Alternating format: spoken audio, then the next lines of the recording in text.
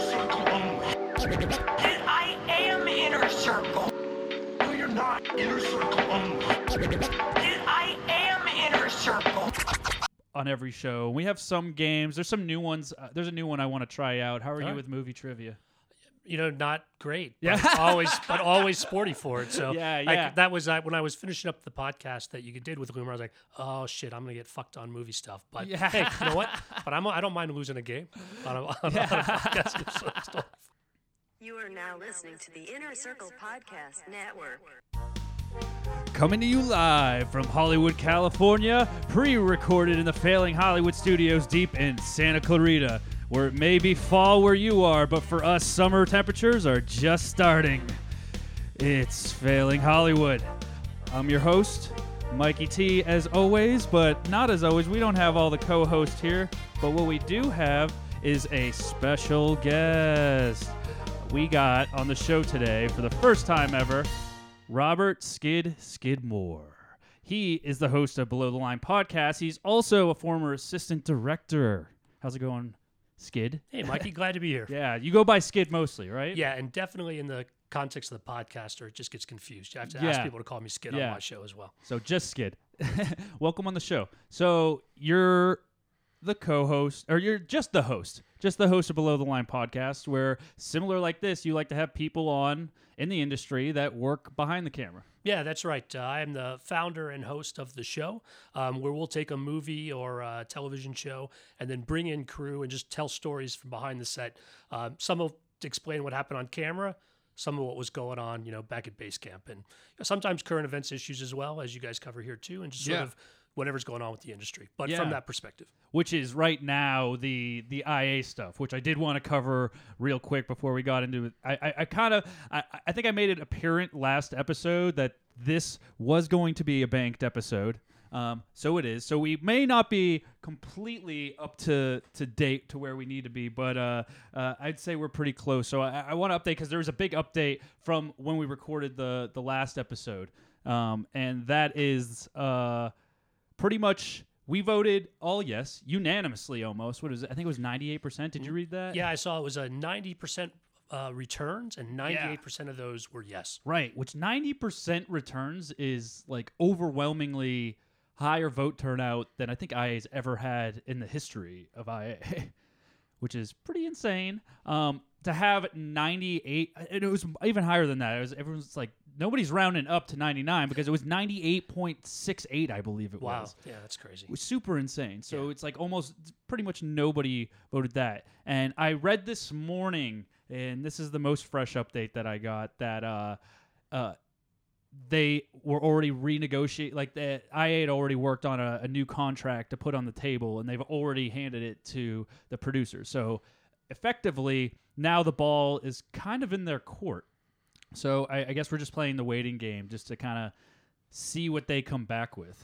Yeah, being outside the industry as long as I have, I'm not following probably as closely as you are, Mikey, but that's my impression as well, that the AMPTP folks came back to the table, and if they're going to take a look at it, and that already sent just the message that the unions wanted to send. It's a pretty hard message. I mean, like I don't see how they could. I don't think a strike is going to happen, specifically because if you put yourself in their shoes for right now, like you're like, oh, maybe they'll fold, maybe it will be like, it might be easy to kick them around a little bit, but then when you see 98% of 60,000 people, pretty much effectively everybody behind the camera, but with the support as of obviously the Writers Guild, the Screen Actors Guild, the DGA, Local 399, the Teamsters Union, and that adds a little bit more to it. So the 60,000 are just the people in the IA. That doesn't even count the people that I just mentioned right there, which with that probably adds it up to a little bit over 150,000.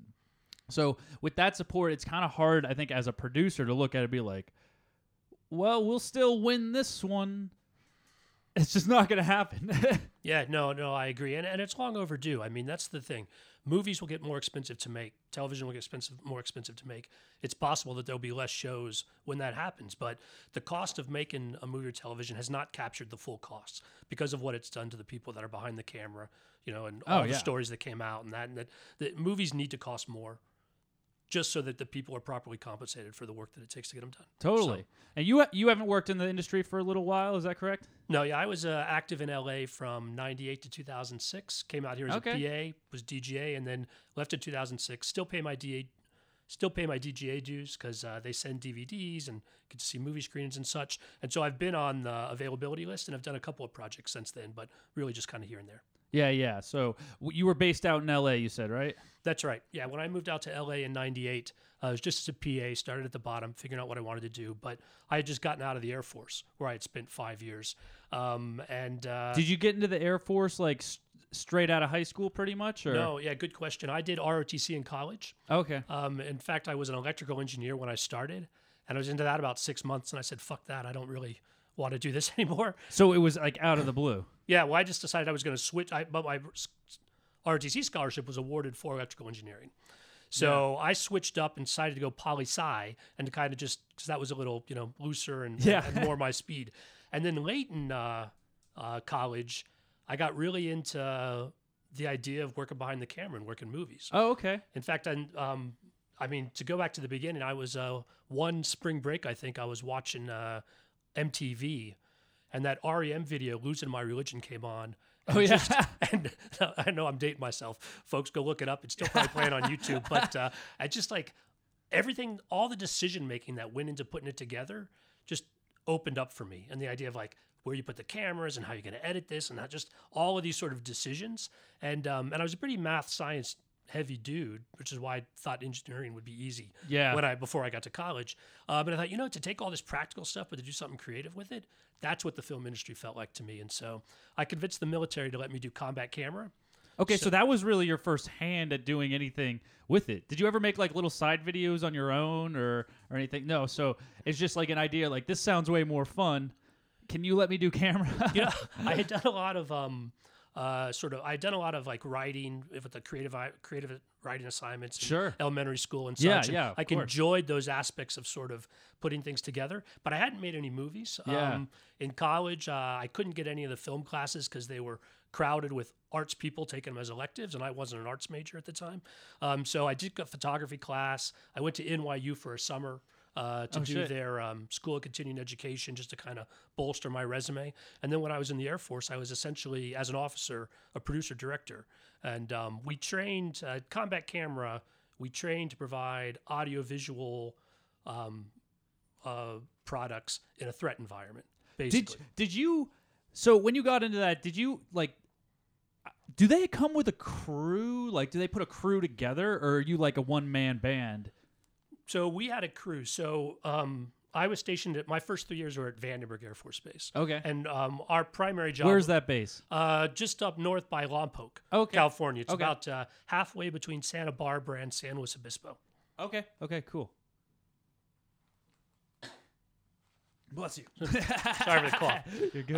And so I was out there 3 years, and basically we had a group of officers, the producer directors like myself, and then we had still photographers and videographers and people who did the photo developing. We had a mobile lab for that kind of work. Okay. And then basically when we got the call, and this is what we the combat camera aspect of our job, they would say the headquarters folks down in that were closer to LA would say, okay, we want you to send this type of unit and that type of unit. It might be 2-man, it might be 8-man, it might be larger. And then we would assemble the group and then pack up their gear and get them on an airplane to go wherever they wanted to go. That's pretty cool. And how many people did that usually consist of? So like a typical team would be 8 people, 3 still photographers, 3 videographers, a maintenance guy, and an officer. Okay. So would you edit all that footage collectively of the 3 videographers together? Like, would they all go into the same zones at the same time? In generally, that would be the idea. Now, it's probably an important caveat to say here that I served what I call like the Clinton years between Bush 1 and Bush 2. Sure. And so the most dangerous place I ever deployed was probably the Pentagon, where I spent the last year of my career.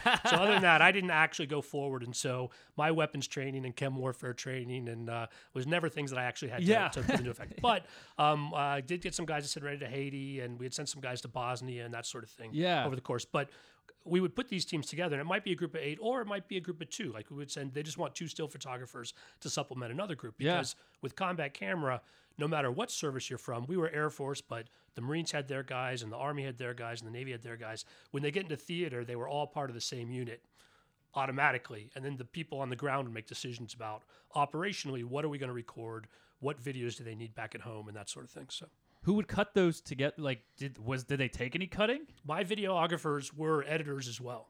And so when I was active in, we had Avids that we had built cool. into crates. Holy shit. And so you could take the crates and set them up, and you'd have the screens and all the, Yeah. at the time it was tape, mostly the machines Yeah. that you would plug it into. And so we could do it in the field. And then if you were large, like I said, we were the 8-man unit that has a maintenance guy to help with the electronic aspects of getting everything set up. But the guys who shot were generally the guys who edited. And I got to, do a little bit of editing myself as well. So did they train you in Avid when you first got into the Air Force? Or It was funny. I mean, it was, the government had all the money in the world. And so to think like what Avids were new at the time and they're not. That's not a cheap system. oh, right? no, Yeah. not at all. And I think if commercial edit bay gets an Avid, they're going to keep that thing running 24/7, or they used to. And again, I'm not sure. The technology's changed quite a bit since Totally. then. But we had Yeah, they're running on Final Cut Pro now. Really. They've upgraded. but we had 3 to 5 of them in our edit bay. Just That's pretty cool. spent a lot of idle time. Like the Yeah. military wanted to be cutting edge with this stuff, so we had them available when we wanted to do stuff. Yeah. So Were they pretty idle most of the time then, just sitting there? it depends. We were doing we did quite a bit of work because when we weren't deploying, which as I said, I never did, we basically trained to deploy and we would go out in the field and, move our folks around. But otherwise, we did sort of corporate style stuff for the military. So if they're having an inspection out in Colorado, I would send a team that would record it, and we'd put together a video for the end of the show and some Yeah. sort of summary stuff. And then I mentioned going to the Pentagon. I left California first to go do Clinton's second inaugural. Oh, really? I led a military team that documented that, and then Oh, did interesting. video back out to the military. And then I spent a year at the Pentagon. And at the Pentagon, we were actually very busy because we were doing constant videos of, the F-22 fighter was new at the time, or some sort of event, or the Secretary of Defense wanted to put something out there, and so we were quite busy at that time. And the stuff there, as I was doing director of operations, and it was really about scheduling and I don't know, figured out which general had the most stars because that's the guy you gotta help out and that sort of thing. Yeah, for sure. What happened towards the end of that? So you just do 4 years in the Air Force? It ended up being 5. Ended up being 5. So towards the tail end of that, did you kind of know you wanted to go into the industry from doing all that and everything, or? It was funny because I had decided late in college that I wanted to go into the industry, but was already committed to the military as far as what my time was going to be. And so doing combat camera for the military was meant as a stepping stone for eventually moving to Los Angeles. There is something, though, about when you make a commitment to being in uniform, you end up, I don't know, you make a commitment on a lot of levels. And so I don't know that I would have gotten out, except, and this doesn't have anything to do with the film industry, but they wanted to send me to school. The military? As a captain, just to go for basically what we call rebluing, where you go with other captains and you spend 4 weeks, I think it is, where they're basically just reviewing stuff and running you through sort of drills and kind of retraining you, and stuff? recommitting you to the Air Force. Yeah, I was gonna say, so that you do that with the commitment almost that you're gonna go in to another 4 years, pretty much. Well, not so much. That commitment actually would have only given me 1 extra year in the Air Force. Okay, but that was going to go 6 months past when my window was opening up to get out. right. When I got promoted to captain at 3 years, I think it was, I owed 2 years from that date. Yeah. And when I moved to DC, actually, let me take that back. When I moved from California to DC, I owed 2 years. Yeah, that yeah. wasn't my 3-year mark, so it was 5. Sure. I got promoted to captain at 4 years, and I owed 1 more year. Yeah. So that was at 5 years. So at 5 years was this window, the first window I'd had where I could actually choose to get out. And if I went to school at this program where they pulled me up a year early for, I would have extended my time for another 6 months before I could even make a decision. Yeah. Well, at that age, that's 6 months seems like the entire world. Oh, of course. Yeah. And so I was like, I don't mind doing it next year if I stay. Yeah. But I don't want to say yes now. Yeah. And they decided that was incompatible with future military service. That I was Okay. counseled. I got a formal letter in my file that said to refuse military education, that's not going to work for us. And so it didn't actually affect my career. But if I'd stuck around and gone up for colonel and higher ranks, that letter would have still been That there. probably, I mean, I can imagine, like, I feel like if I would have gotten that would have boosted my decision, like, pretty far to the other side. Like, I would have been like, okay, if I had any second thoughts then, this just pushed me over the edge to no, I don't want to go back. No, Yeah. Mikey, man, that's exactly what Yeah, happened to me. I was yeah. like, fuck you, then I didn't Yeah. ever want to be here. Yeah. I've, given the time and I could have stuck around. There was a lot of fun stuff about doing it. Sure. But it was like, if you're going to do that, and then also hanging out the Pentagon, you see how things are at the top. And Yeah. you're like, I don't really want to be in charge of this thing in the end. So why spend my career here? Now, my dad was Army for 30 years and my brother did a full career as well. And so I'm still, pro-military. I'm not bitter about the whole thing. But for me, Yeah. 5 years, I don't regret a day in, don't regret a day out. And that took me to Totally. I mean, that's something. It's all who you are, really. Because there's a lot of people, like, I personally could never have been under the thumb of anybody too long. Like, I'm a free spirit, I guess, as we say here in Los Angeles. I like to move around and just stay artistic of it. It's like there's not too much artistic opportunities in the military. Yeah, a lot less. Yeah. Yeah, a lot less. Yeah, I mean, I like a lot of aspects about it. I like to learn about the equipment and all this stuff, which is why I'm in props, really. but yeah, I can't commit to anything. I don't think ever, which is also why I'm in the film industry. Yeah, I mean, I do think that working in props, you get your opportunities to play with that stuff, on a pretty regular basis. A lot. between And, yeah, I mean, and the people, I think working in props, like, you get access to, like, the people that you want to hear, like, the big stories from within the military. Like, I personally have had Medal of Honor recipients that have helped us out on set and, like, as we're recreating stories and told us exactly what we need as far as the toys go and all the cool stuff. So just that, like, that's some of the coolest stuff I think in my industry that I've been able to see, or the people I have been able to meet and hang out with. Like, fuck the actors, really. Fuck the celebrity. They're smoking cigarettes on the breaks. Like, those people are so freaking cool. Is the people that come in, who you don't really see on camera, but they're the ones that kind of delegate and what do they call them? I think we were talking about it earlier, like the projectionist guy from American Horror Stories. Yeah, like advisors. And Advisors, and there's a whole group of techs, guys who do yeah. military advising. Yeah, Right? Like they'll come on yeah, your set. they and- call them technicians. I think. Like, oh yeah, the projectionist was the projection technician, or military technician is what you'll have. Because anytime you have SWAT team or whatever, that's what you bring in a lot of. Well, and my other takeaway from the military that was relevant to my time in Hollywood, and on my podcast, we'll get veterans together every once in a while, and we'll talk about this in the context of the show. But the military and the film industry, they use the same organizational system. Yeah. Where if you have a really complex, group or undertaking that you need to respond quickly to change, you push. I think my theory is you push the expertise to the bottom. Yeah, so that totally. the people who are actually turning the wrench, they know their job better than the people who are telling them what needs to get done. And that way, when the situation changes, the people at the top say, we're not going to attack this hill, or the enemy's over there instead. Everybody can self-adjust and reconnect with the other parts, and the whole thing can keep moving rather than people, just sitting on their hands waiting for better instruction. And so when I came to Hollywood, I feel like it's assistant directors that sort of make that work on set if they're communicating the information.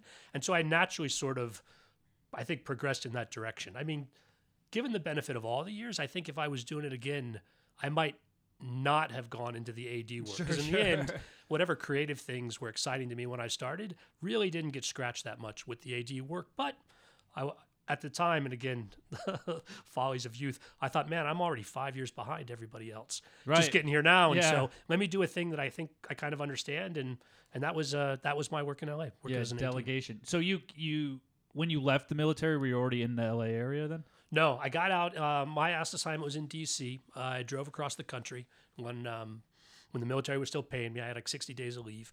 And so came out to visited my old friends up and down the country and on the coast, and then got to L.A. in October of '98. Yeah, started PA with the intention, just like, I'm gonna go make it happen, baby. Hollywood dreams. That was exactly it. I had a college friend that was out here as an actor. I had another guy who was writing and gave me a room to stay in for a while, and I was literally getting what was it? The Hollywood Reporter had a section in the back where they listed all of the movies that were into production.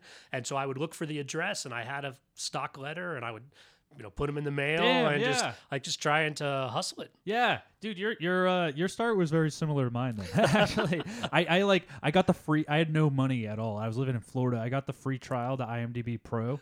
Like I think I had a month free trial or whatever. So while I was there, because you get access to all the producers' emails and shit like that, and all the production office emails of anything that's set to start. Mm-hmm. I went through that list and emailed everybody that anything that was gonna be in Florida, no matter what it was, and that got me my first few jobs. Actually, like you have the 1 in 100 or whatever that respond, but then like with like one of my first jobs was like Spring Breakers, that Harmony Korine movie. Oh yeah. Yeah. And I just emailed them and they're like, well, we're looking for an art director. I was like, I am not that experienced, but I make a great art PA. Well, were they paying you? I mean, did they pay you Yeah, for that stuff? totally. So that you were ahead. Mine, the ones that I got pulled in on were we needed a lot of people to work for free. Oh yeah, we'll give you an IMDb credit and some lunch. I don't even think IMDb was that big a deal when I started, because again, this is back in '98. Right. My first gig was a 3-week freebie with Jeff Fahey. Oh, in the really? movie. Yeah, and it's actually Skid was a high school nickname that I had pretty much choked off for college, and in the military I was Captain S, obviously. Yeah. Not Skid. Yeah. But then, but on that first gig, I'm working for free, and there's 6 Robs or Roberts or Bobbies on Yeah, the set. totally. And so on the second day, I'm like, you know what, call me Skid, and that's just it was on my business card soon after. Awesome. Yeah. That'll happen. So at least you started, I mean, you were hustling and that's how you climb the ranks or whatever. That's how we did back then. Also, I would say when I started in Florida, competition was way less. So, and the only Also reason a I good didn't point. come out to Los Angeles was I didn't have the money to. So it was a lot easier. There was like only one art department that really worked on everything. So you make it in good with them. Yeah. Which I'm a good sweet talker. Like I can like talk my way into at least giving me a chance, and then once you're in, you're good. So that's what gave me the money to move out here. Well, and then the networking, right? Like you work a thing, that's the only job you're doing, but the people you meet on that Totally. are going to get you your next gig. Totally. And that's no longer That's sort probably of what how you did trying it to all. cold of it. call. Yeah, you meet a guy who got me as a PA on another job where I was paid 8-hour minimum wage for the 16-hour day. You know, Yeah, people know how that was totally. done at the time. But on that one, I met a guy while I was in lockup that introduced me to another guy that brought me on as an extra PA for a movie, and then I got lucky. I got into the When you were in lockup, when you were in jail, Oh, when I was locked.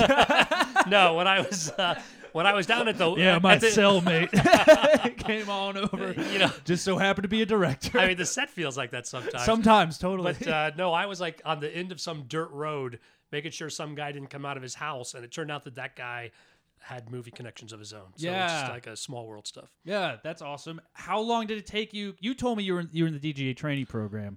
How long were you PAing before that door opened for you? I mean, relatively speaking, not that long. I got out here in October of '98, and I got accepted into the program in '99.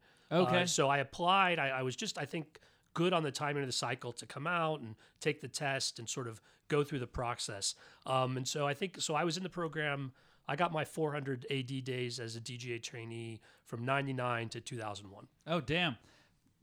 I wonder, was the program just as hard to get into back then as it is now? Because I know I just had a friend that's just graduated from it. I think we're gonna have her on pretty soon to talk about that exactly. I know we were talking. You said it took you 2 years. 2 days. That would be crazy. Yeah, it took you 2 years. It took her 3 years. I think it's at 3 years now. But I know when she was initially applying for it, like the percentages was pretty crazy. It's like they only let in. That the only people that made it into the DGA training program was like something like 8% of people that actually applied to it. Yeah, I'm not exactly sure on the exact numbers. I know that I think there were 20 of us to start, and there ended up being 14 of us that graduated of my class. Oh, really? At the time, it was about 20. I think it was 15 to 20 people a year. I think that. I think like 1,000 people take the written test. Like it's just an Right. open Yeah, test for it's- that. yeah. And then you go through a series of interviews and. First you do these sort of like, I don't want to call them IQ tests, but like, and this may have changed as well by then, but it was questions like, hey, when I see a group, I wave and I say hi, or I go hide in a corner. Like it wasn't the psychological aspects of what Right. they were looking for were pretty easy to read. Yeah. And then you would do these exercises as a group where they would give you a problem. You have to solve it, the 10 of you, like, you got 15 things on your spaceship. How are you going to rank them as far as their importance? Oh, Those interesting. That's kind of cool, though. Actually, but you said 15 of the 20 graduated. Was that? Or Yeah, something we like had that? some people drop out. Either Okay, they decided, I was like, how do you not graduate if you Well, stick with it? It's basically. I mean, you can get kicked out if for. Well, you yeah, can if you're a kicked out bonehead, anything. yeah. But mostly it's like people decided it wasn't for them in the end. I think as far as not finishing the program. Yeah, But that makes more sense. the thing about those exercises where you're in the group is they really don't give two shits about the answer to the problem. They're seeing who gets along with other people, Right. and who tries to dominate the group, and who listens to other points. Yeah, of and view. how you can delegate probably too, like how you can probably control and what, because when you first get out, when you're seconding, like that's your first job, right? You're second when you get out, and you're pretty much moving around background, and I mean. You can start to work on pretty big gigs. Did you start working on big jobs right away? My first gig was, if I remember correctly, was like an additional. I did my last couple of DGADs and then transitioned into an additional second on the Jim Carrey film, The Majestic. Oh, But my job was literally all the period background and getting them ready, and it was a large crowd and that sort of thing. So, even lower. And the big difference between the military and the film industry is in the military, if we disagree, we just got to check our shoulders, and that's how the decision gets made. Look, I got the rank, Right, so yeah, we're going to do yeah, it my way, and totally. it's fine for us to have this conversation. But in the film industry, you don't have that kind of rank. People respond to the person that hired them, and so consequentially, you have to have a lot more sort of soft influence. You got to convince people that you as an AD are there to help them, and then when you come and say, "Hey, we need it quiet," or XYZ, what you need done, they'll buy into it. And so that was kind of what the path was. Yeah. So you came out and started seconding, and when you second, I think I don't know if I've had a lot of first ADs on, but I don't think we've had many seconds. I know when you first start seconding, you're mostly like you wrangle a lot of background, and you're in charge of kind of placing them and which order they're kind of moving around in. And it really depends on the show, and even more importantly, it depends on the key. Because Yeah, different keys run totally. things in different ways. I know keys that up till the end of their career, they were on-set keys. And if that's the case, then as the second, you're spending a lot more time in the trailer and, kind of getting paperwork ready and stuff like that. But I was fortunate, besides doing the background on The Majestic, I then went and worked on West Wing for the third season. And there I was an on-set second, Yeah. doing just like you said, like setting all the background for those walk and talks and make sure they don't cross in front of Rob Lowe at the wrong time, and just kind of working with those folks. And so that really cut my teeth on the background stuff early on. Totally. So you moved up to second AD though, right? Yeah, Looks like here. people I was working with, Eric Pott, who I'd done some work with when he was a key second. When he started first, and he brought me along. I took some key second there. Had a couple of key second stuff. In my later things with shorter gigs, or Yeah. I did the pilot for Dirt. Oh, totally. A couple of those movies there at the end, and then it was sort of like, what next? Yeah, it looks like so. You were mostly, I see a lot of DJ. I'm looking at his IMDb right now. We got it up on the screen. Seabiscuit, Big Fish. Those are some big stuff. Friday After Next. That's a left wing one right there. Which one of these is most notable? Entourage is one of my favorite shows for a while. Entourage was interesting. I was second for their first season. And that was an odd one to be on, because I still think that there's a really interesting show to talk about how fucked up fame is. Yeah. And kind of like how it messes with these actors, the celebrity and all of that. Sometimes they manage it really well, and sometimes it really does seem to really go rot to their head. soul. Yeah, or something, totally. as far as, but I think that's a really interesting show, but I don't think that's the show Entourage wanted to tell. Entourage leaned a little heavier into, look how cool it is that Totally. we can get really fancy card stuff. And that kind of stuff, it was kind of the feeling behind the scenes as well, that this is sort of like, let's take advantage of the show we're doing about this stuff to Right. get extra sneakers or... How was Mark Wahlberg on the set of that? Mark Wahlberg wasn't there very often. Really? That surprised me for the first season, especially. I figured he would be right there with his thumb pressed against the thing. He made some appearances, but there was he had a lot of his people embedded in the sort Totally. of production of the show. We had a Mark Wahlberg guy who would hire backgrounds we called specials. Yeah. That they didn't go through central casting. It was all these pretty ladies that always came to set thinking they had lines for some reason. I'm not quite sure what that was about. And then There's a lot of background, That's- though. I mean, if you want to talk about half the background, they're all like, I'm a superstar. This is just a side. But I mean, it was a good season. But yeah, I moved on after that. I had some movie opportunities after that, and so I took them. Yeah, totally. I mean, it's kind of the way to do it. And well, you did Spider-Man 2 and all that stuff before Entourage, and right? Yeah, I mean, it's a bit of a the IMDb is tough to read, right? It is 'cause the year totally, it comes out totally. versus when the work was actually done. Yeah, totally. And even I'm a little vague on what was going on when and when. But Seabiscuit came along and Big Fish came along. Those were probably really great experiences for me. I really enjoyed doing the movie side of it, where it's less about what gets done on the TV grind and more like how are we going to make this director's vision in this moment. So, Oh yeah, yeah, that makes sense. So what was, because you're not in the industry anymore, so something started to happen to where you got over this. it was I was at that cusp where I really wanted to be first, and truthfully told, by the end, it was sort of like, what's my opportunity going to be? I was hoping that Dirt was going to continue with me as a first when they went to regular. That didn't happen. The movie stuff, it's a little harder to break into first, and I needed to do more contacts and work with that. And just coincidentally, a guy that I had done ROTC with, we both got out of the military at the same time. Right. When I came to Hollywood, he went to Silicon Valley. And so he had been doing startups and tech work and that sort of thing. And he called me and said, we're looking for project managers at my startup that we're working. And it's a media startup. They were doing digital media and devices talking to each other and that sort of thing. He said, you want to come up and do this? And I was like, live in San Francisco, and the pay, I mean, I was well compensated as a Directors Guild member, so Sure. by no means, but it's a hustle to sort of find the work and to, Yeah, you don't know if this it's year, a freelance next year, thing. that sort Yeah, of you don't know. I full-time. mean, what? Maybe an international strike's going to come about on your doorstep. Who Or, knows? I don't know. Maybe a global pandemic or a writer's strike. I mean, it's crazy. Like, since the 10 years I've been in the union, there's they're like, oh, maybe once every 15, 20 years you'll hit something. It feels like every other year something's come up to where it's been like, well, Yeah, not a lot of exactly. work right now. So this was going to be a much more stable gig doing that. And, it's that Silicon Valley of the, mid 2000s. So it's like ping pong tables in the break room and Yeah. beer in the fridge and just Oh, sort yeah. of like, we're getting the work Fireman's done. pole in the lobby or some shit. Yeah, just sort of recognizing that and a lot of people working. And I thought I'd take a crack at it. I like doing new stuff, and nobody was going to hire me to do computer stuff because I wanted to, but because I had a buddy that at least got me in the door to do some Right. interviewing. They offered me a job, and so I didn't say a lot of goodbyes when I left. I didn't know if it was going to take, but moved up north and did that for from 2006 to 2010, 2011 Oh, damn. in the Bay Area. I think that's also probably that's the best part about freelance is at least it's like if I want to go do something else for a little bit, you could still come back, and you know Yeah. what? You still have especially if you're paying your dues, you still have the union card. You can still work right up at the thing. It's like you don't really have to work that hard to get back up. I mean, you got to refresh some contacts for sure, but totally.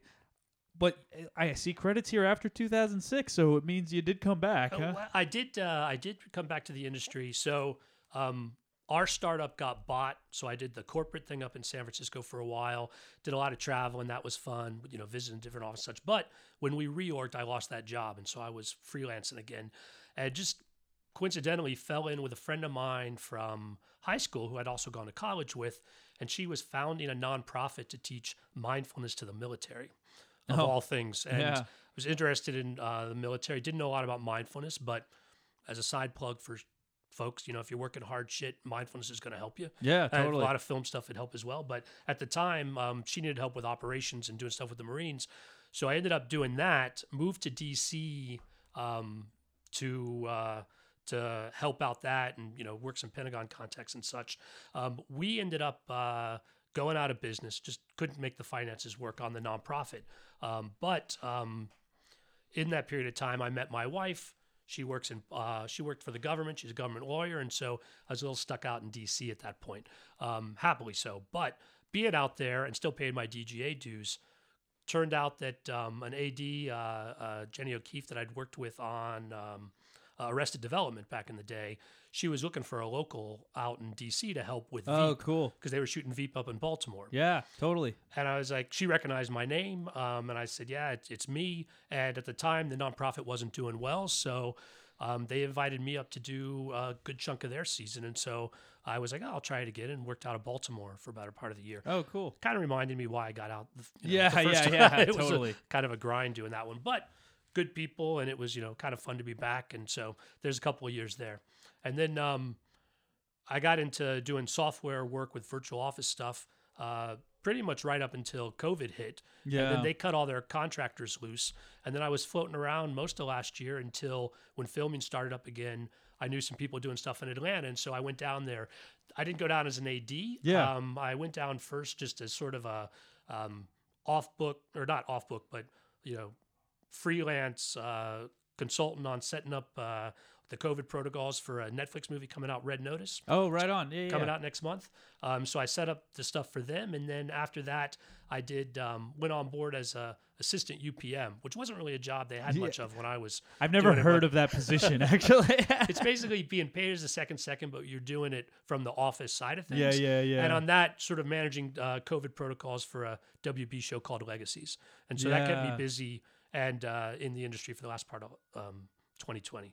And I accidentally qualified for health insurance again. So Oh. I'm enjoying another year at DGA Health Yeah, Insurance. so get that in because that lasts like 6 months. So just get in and take care of everything. full for that. year. No, A I had a full full year. year. I got a It goes full for year. a full year. Holy shit! Yeah, started you're in March. rolling. I'll be right into 2022. Hell yeah! So get all the dental appointments, everything you need to, just out of the way. and- I get insurance through my wife's job, That's through the good. government normally, but it turns out, and I did not know this, that if you have two types of insurance, it's not just a pain in the ass. They actually cover different parts of the payments. You end up paying oh, even nice. less. I know. That's awesome. Is MPI better or worse than your wife's insurance? My DGA insurance is pretty DGA good. insurance, yeah. Yeah, it's I guess it's through Anthem or whatever. Now. Oh It's yeah, It's totally. Blue Cross Blue Shield through Anthem is the one that, and again, Yeah. I'm still going through the card stuff, but Totally. it's better in some ways, and then other things it's not as good, but they're complementary. Yeah. So obviously you didn't hate the film industry too much leaving it because you started your own show from it. Now, you know what? I never hated the film industry. I mean, I think it was a grind, and I think there's, it's a lot of work. People have a lot of passion for it, and I think I did as well for movies themselves.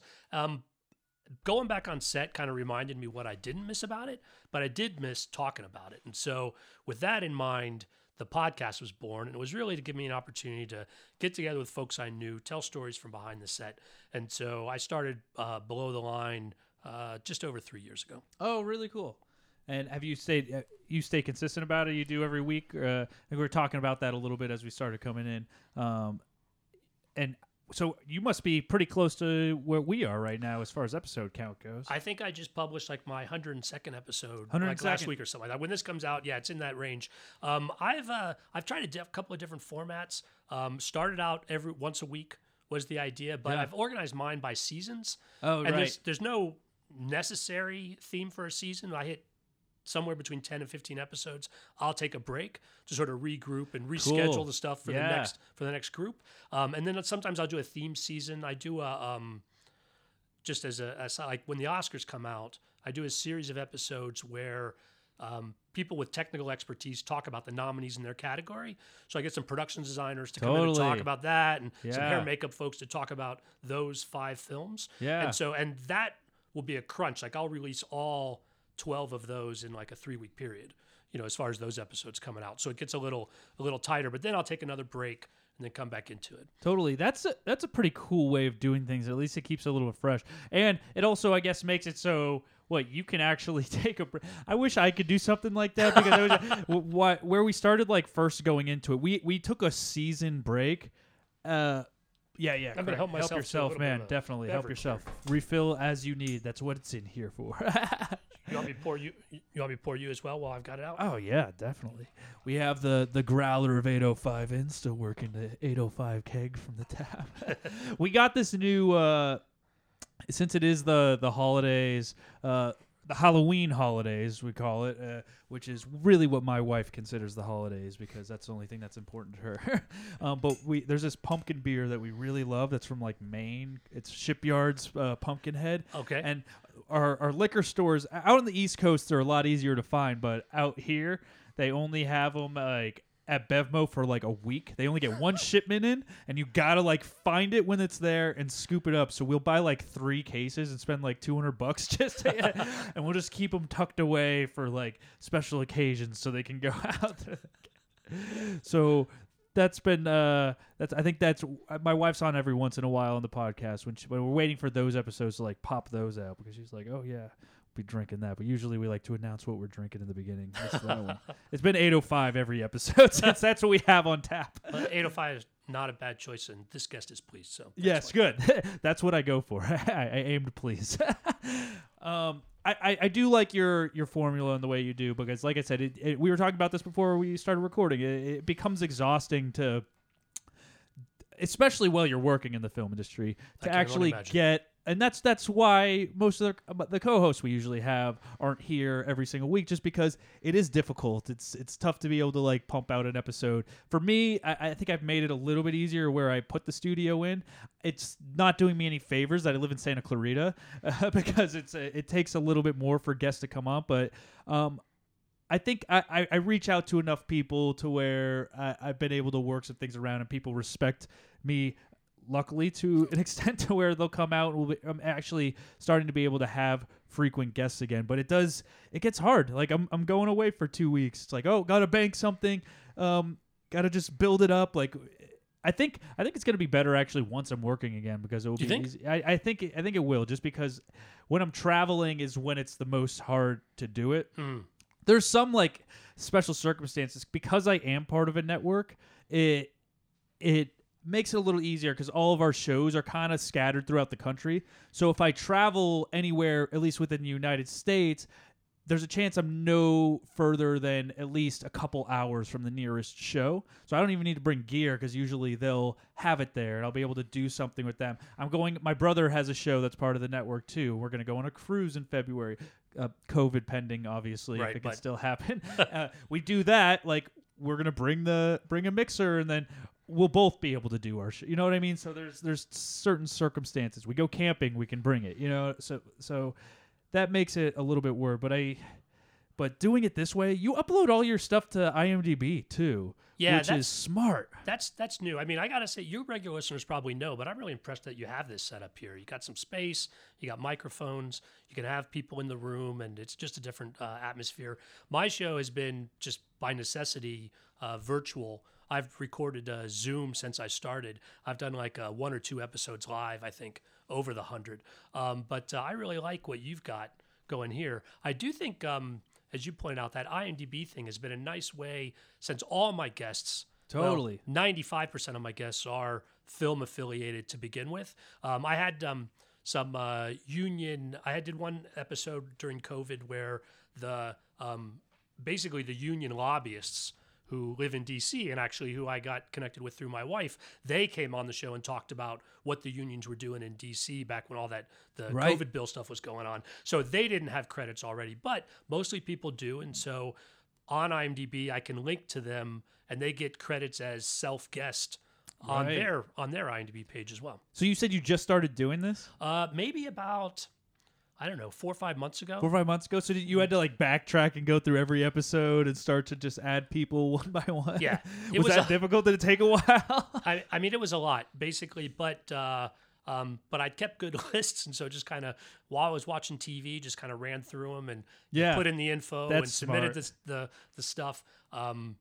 And now it's a lot easier just when the new episode's coming out, or when I know what the next one's going to be, go ahead and put it in. Yeah, 100%. I think that's super smart. Like, I think we should start trying to do that. That's such a good idea, because take some catching up. Yeah, I know. I was saying, now that we're at the same episode count as you are almost, so it's gonna be like, oh, god damn. And IMDb doesn't make it easy. Like, you have to choose the right category, and then you got to find the actual person, and then you got to make sure they go and check in, and then you got to wait, and then there's some back and forth. But you get in a rhythm on it, and I think all your shows would pop in there as well. Yeah, that would be cool, because I know a lot of people. I think it would be cool for people to like look up to be able to find the source of a lot of the people that we have on, because we have one guest who actually I call her a co-host now because she's been on the show 3 or 4 times. Her name is Snake Bitch. And she legally changed her name to Snake Bitch because she's a snake wrangler on set. I don't know if you ever met her. You probably would remember her. She lives down the road, so she'll pop in, do episodes every once in a while. But if you Nice. look at her ID, it says Marissa Snake Bitch. And that's because since obviously we live in a little bit of a PC culture now, especially being in LA, that she's had like set decorators and costume designers like complain to like the higher ups on set. They're like, "Oh, I heard this one person call her Snake Bitch," and she goes, "That's my name." So like she legally changed it that way nobody would report her to PR and people could call her Snake Bitch on set on walkie and stuff. But she comes in regularly. She's a great friend of the show and she's awesome. But so many people ask me, they're like, I want to know more about this Snake Bitch girl. Like, if something like that, because I know she's a harder one to find, I think, on IMDb. Like, that'd be a cool thing to be able to, like, break people down. They could go to your show, go to the episode, and then just like click through to see those people's other credits. Yeah. Yeah, it just slims it down a little bit. So I like what you got going on there. I mean, your shows are really good, too. Oh, thanks. Yeah. I'm super into it. It's definitely extremely informative.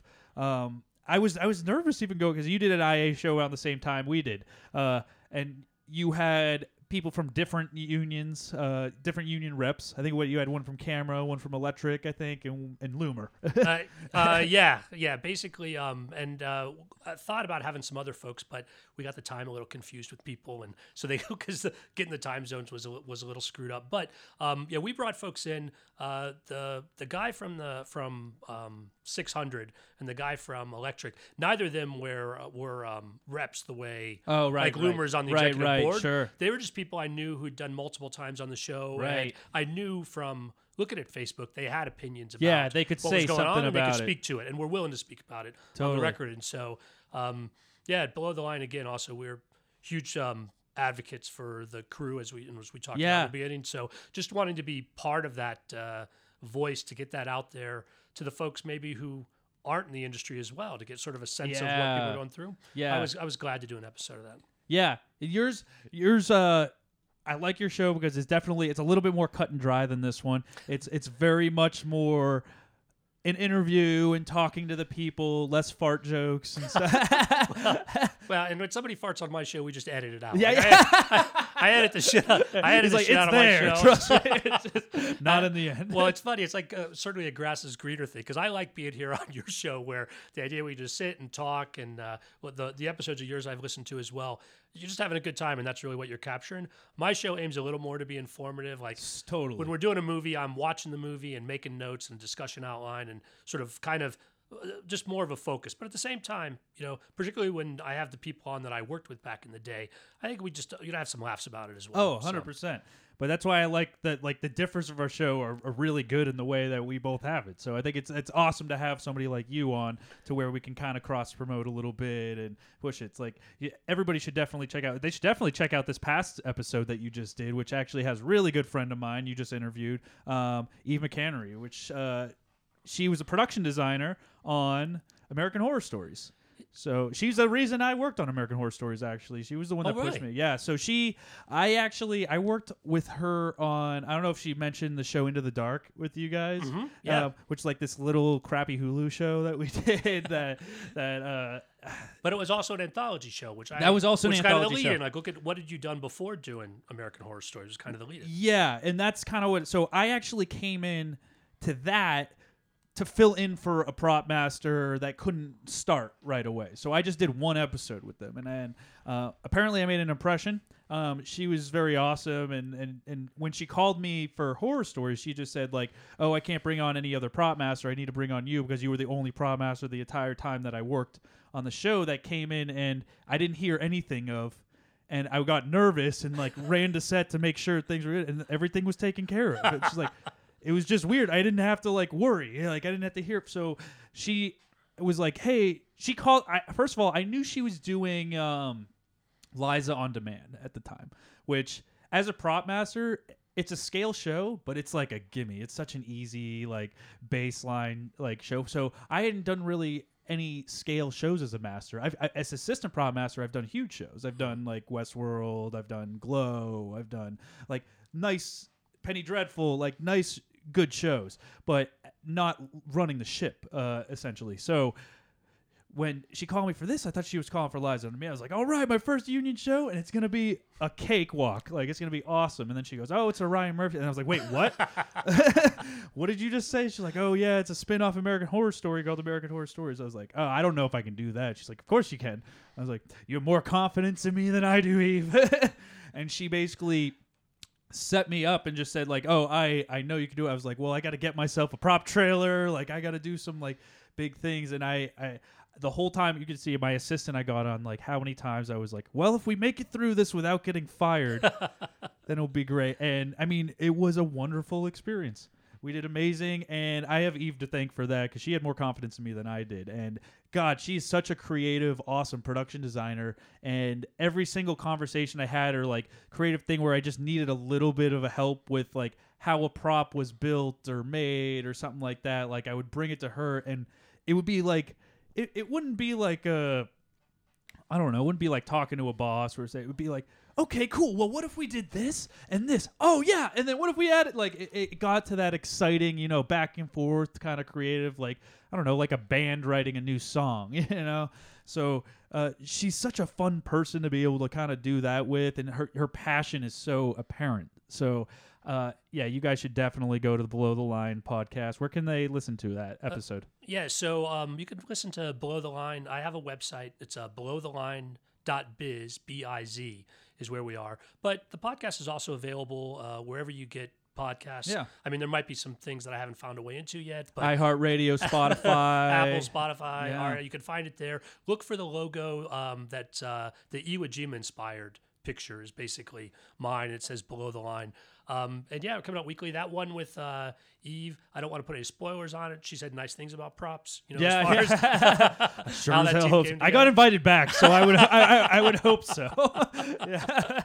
But yeah, on my show we go pretty deep, and I think that's like, even I had a really good time, like really breaking down what the tough production design decisions were on that Totally. show, and the challenge of doing an anthology series, where every episode you got to build its own world, and yet still having to go back to the original American Horror Story to sort of build on somebody else's work. That was a lot of fun talking to her. Did she talk about the Halloween haunt set at all, or any of that stuff? Yeah, she talked a lot about how originally it was supposed to be at a school. Oh yeah, And then these totally. orders came down at the last like from the network, a like, few days before. Kind of. you're not killing a bunch of kids in the school. Yeah, And yeah. so I was like, all right, what do we do? Yeah, But- we can't do that anymore. And yeah, folks, if you haven't watched the show, spoilers on that. But the first couple, I think it's episode 2, or maybe it's episode 1 or episode 2, where they have this. You guys have this haunt out at the. I guess you filmed it at the Griffith Park, Griffith yeah, Park the at zoo. the zoo area, Yeah. and it looks just great. Like, it's one of those cases where the directions came in and boxed you out by taking out the school, but then what you guys did with it from all aspects of production design and props and set deck, I mean, it was fantastic. Yeah, and we didn't even see like probably 80% of it. That's the We didn't heartbreak see a lot of it, this yeah. business, isn't it? Right? Like, Yeah, totally. when I was doing AD work, you're like, I set those people back there. They never even made the shot. It's fun. Yeah, totally. But it is what it is. I think the next season, like I just had lunch with her the other day, and we were just chatting about like ideas that we would have for other episodes that were like, maybe we'll nudge like the creative producer. I was like, oh, it'd be cool if we did one like in a jail. It'd be fucking dope. Or she's like, no, Day of the Dead. Like if we did something like, it's like, oh yeah, because there's so much. I mean, you can take that show in so many different directions. I mean, some of them Agreed. are great episodes. Well, I think you just got to find the prop that sort of inspires them to write the episode you want, and then you just carry that around on set for other reasons. Like, Yeah, hey, yeah. What are you doing with that machete? And you're like, well, I was, I Yeah. had this idea for a machete. Just flipping it around, having a good time. All right, I think it's that time of the show. Do you want to talk about some movies and stuff? Yeah, let's. Yeah, okay. So you just flew out here, right? That's right. I've been doing a lot of flying lately, and on the last one, I kind of brought up interesting movies that we watch on flights, just because they're always the movies that you see the trailers for it. They come into theaters. You don't care enough to go to the theaters, but man, if it's just there while you're on a flight, you'll probably watch it. Did you watch anything on the way out here? I did on the way out. I'll say first that my favorite thing to do on a long flight, and I do a lot of flying on United, and they seem to have some sort of connection into these Korean police I know. drama type sort of. Yeah. It's like there's some kind of love story, but there's a gangster aspect, and the Right. police are corrupt or whatever. And there's always this sort of. So I beeline straight to see what they've got on that's new, because I almost never get them through any source. At Oh, home. really? And so you yeah. you go for Korean cinema right away. Yeah, just without- see what's coming down this pipe for that sort of smoky that for some reason at that height and maybe a beer or two off the cart, you just Yeah. it just really hits me right in the heart. So those are my favorite. What did you watch? What well, was the one this time? Now, so this time, what's a little different though is the other category that I'm going to open up for myself is the things that came out that I didn't see in theaters, but I'm not ready to pay $30 to see streaming at Right. home, but I'm willing to watch on the airplane. And so actually, this time out, I watched Black Widow. Oh, okay. Now that sure. Scarlett has settled her business with Disney. Yeah. That's all good. We'll wonder if we see more of that. And then I watched F9, the Fast Saga, because I did there's too. none of that going around. I did too. I did, dude. I worked on the pickups in LA for it. Okay. So basically, all the racetrack stuff. I worked on the racetrack stuff where the car like flips. So basically, as props goes, the only prop was like a helmet and the necklace that he was wearing, like Dom's necklace. And then after that, I just got to sit in the stands and watch them throw a car into the fence over and over and over on 8 different rigs. So they did throw a lot of cars around on that. Like Yeah, they were all different that's- rigs. They wow. had one. You could kind of, even when you watch it, like the car gets caught in front of another car, and then for some reason it just catapults and springs upwards. You're like, I don't see how the fuck that happened, but the physics of the Fast and Furious universe, that is not Yeah, our own. yeah. Like, that's the biggest sign, just because the physics do not yeah, work the same way. It literally just like, and that's what like they had a rig where it was on the front and the car was pushing, but it was like a. I don't know. It was like a mouse trap, like the spring thing that just like flipped up, and they'd trigger a button and it would just go, boop, and then somebody else had a button that would ignite the whole thing and make it go up in flames. So they did that rig a bunch of times, and then it still didn't hit the fence the way they wanted to. One time it went over the fence Oh my accidentally. Yeah. So they had another rig where the car was literally face up on the side of like a truck bed, and then it just would ride along the fence, and the thing would just go. And it would go into the fence and blow up. So they had all these rigs, and I got like a bunch of videos because I got to sit like in 8 different spots while each rig went off. I was like, okay, this is cool. They have helicopters shooting it from all the other directions and doing that stuff. Now, do you think those guys say, like you did on your props, or I said on my background, they're like, well, I didn't get to see the part of the flip that I was responsible for? Because that ends up, that's Yeah. like 10 seconds in the actual movie. It's Yeah. not like, you spend a whole day flipping cars around. Yeah, totally, absolutely. But then we also filmed the 4th Street Bridge race between young Dom and young John Cena, whatever the hell his name was. Yeah. So that when they were going in the Jacob. thing, His name was Jacob, that's Yeah, what it was. Yeah, those two guys are brothers for sure. Yeah. They They look Make it nothing that alike. Yeah, that cast. They just want to put John Cena in a movie. But yeah, I watched it and it was they're just getting further and further. It was like I remember when the first Fast came out, and it was like, okay, some of this could be plausible. Now it's just like they abandoned that whole idea a long time ago. Yeah, I know. I think, and this one seemed like they pulled in guys from all the movies and guys who are dead are back. And I honestly felt Tokyo like, Drift guys are in this one now too.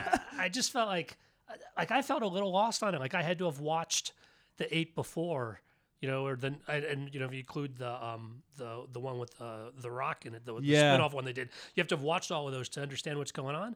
And while I may or may not do that before I go watch the new James Bond movie to catch up again, totally. I'm probably not going to sit down and watch all those Fast movies. No, I didn't. I don't think I've seen 7 or 8. So it was just, and literally the only reason I watched this one was 1 because I worked on a little bit of it, and 2 it was there.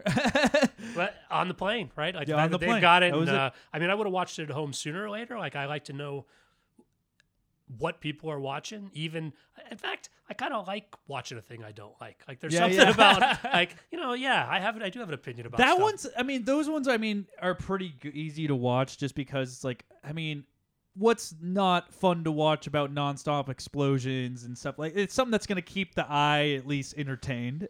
But I do think that's what was complicated on this one, where some of the character moments felt empty to me because I did not know like what relationship they were talking about he's back from the dead, or this guy's like, or they're like, oh, we're leaving a space. It was a lot of the sort of character stuff. I took me out of it. I wish they had blown up more cars. I guess.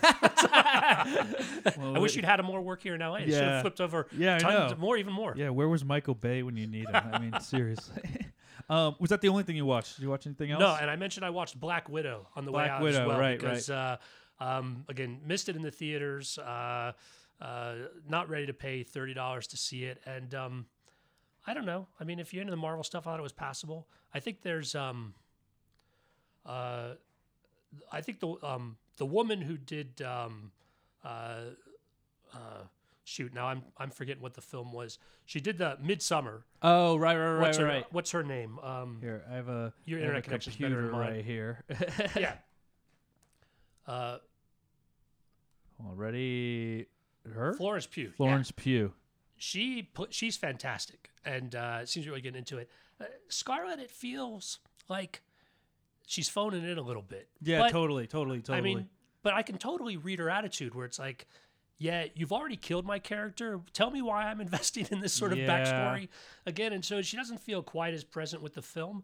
But I do think they plant some seeds that undoubtedly are going to show up in Marvel stuff in the future. So yeah, Marvel movies. I mean, my listeners know that I just, it's got to take a lot for a Marvel movie to like pull me into watch. Like obviously, like I'm gonna watch all the Deadpools. Like I'm into Guardians of the Galaxy. I like those. But like as for the rest of them, like even like the Avengers stuff, I'm not super into because those movies they just seem like a cash grab to me, and they all kind of seem extremely the same. The formula is all the same. Everything is just the same. And we said it's like, oh, you go in, it's like, oh, there's a bad guy, and you kind of, we defeat the first bad guy, but then they get stronger, and we underestimate them, and they have a battle. Oh, he's stronger now, and then you come in, and eventually you beat the bad guy again.